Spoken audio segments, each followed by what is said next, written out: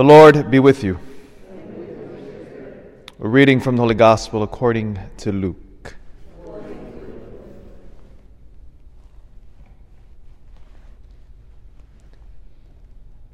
The Lord Jesus appointed 72 other disciples, whom he sent ahead of him in pairs, to every town and place he intended to visit. He said to them, "The harvest is abundant, but the laborers are few. And so ask the master of the harvest to send out laborers for his harvest. Go on your way. Behold, I am sending you like lambs among wolves. Carry no money bag, no sack, no sandals, and greet no one along the way. Into whatever house you enter, first say, 'Peace to this household.' If a peaceful person lives there, your peace will rest on him. But if not, it will return to you. Stay in the same house and eat and drink what is offered to you, for the laborer deserves his pay. Do not move about from one house to another. For whatever town you enter and they welcome you, eat what is set before you. Cure the sick in it, and say to them, 'The kingdom of God is at hand for you.'"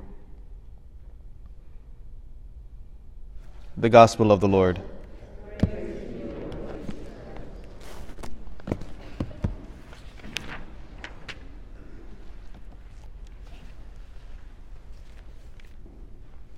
I want to read you a short passage from the book of Deuteronomy.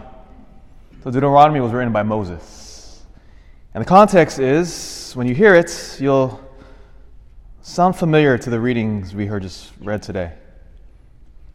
So Moses now, of course, remember that he freed the people out of Egypt from slavery. They're journeying 40 years to the deserts, and they're making their way to the Holy Land. And before Moses dies, he has last parting words, just like anybody else. Somebody who's dying, they normally will give their last parting words as something to remember. Like, this is my last piece of wisdom for you. And so this is what Moses says to the Jewish people. So he's an old man now. He knows he's going to die soon. And here's what Moses says. "I have set before you life, prosperity, death, and doom. If you will obey the commandments of the Lord your God, which I enjoin on you today, loving him and walking in his ways and keeping his commandments, statutes, and decrees, you will live and grow numerous. And the Lord your God will bless you in the land you are entering to occupy.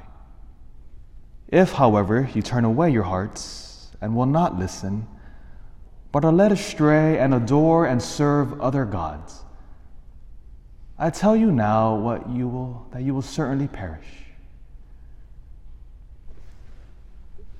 So what Moses here is doing, he's talking about the commandments that God gave him on Mount Sinai.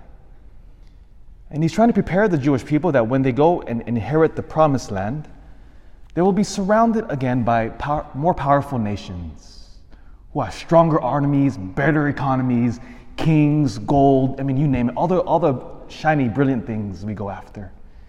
And he says, when you go there, you will be tempted to be like everybody else. He says, no, God has given you the commandments. Stay faithful to him always. So that's Moses. Now I want to read you the second reading, or the first reading, which we heard today from St. Paul. So today we celebrate Timothy and Titus. They were co-workers with Paul. So remember, yesterday we celebrated the conversion of Paul. Paul's going out all over the world, the ancient world, and proclaiming the gospel. And as he's going to different towns, the people he he ordains priests. So Timothy and Titus were priests. Timothy was using our language, the pastor of the church in Ephesus. Titus, the letter we just read today, is the pastor of the island of Crete. So again, small community, Father Titus, Father Timothy. Now Paul is writing to Titus, and with all that in the background, which you just heard from Moses, it should sound familiar. Paul, a slave of God. Love that. A slave of God and the apostle of Jesus Christ,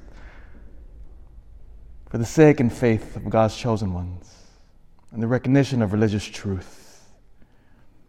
in the hope of eternal life, that God, who does not lie, promised before time began, who indeed at the proper time revealed his word in the proclamation with which I was entrusted by the command of God our Savior.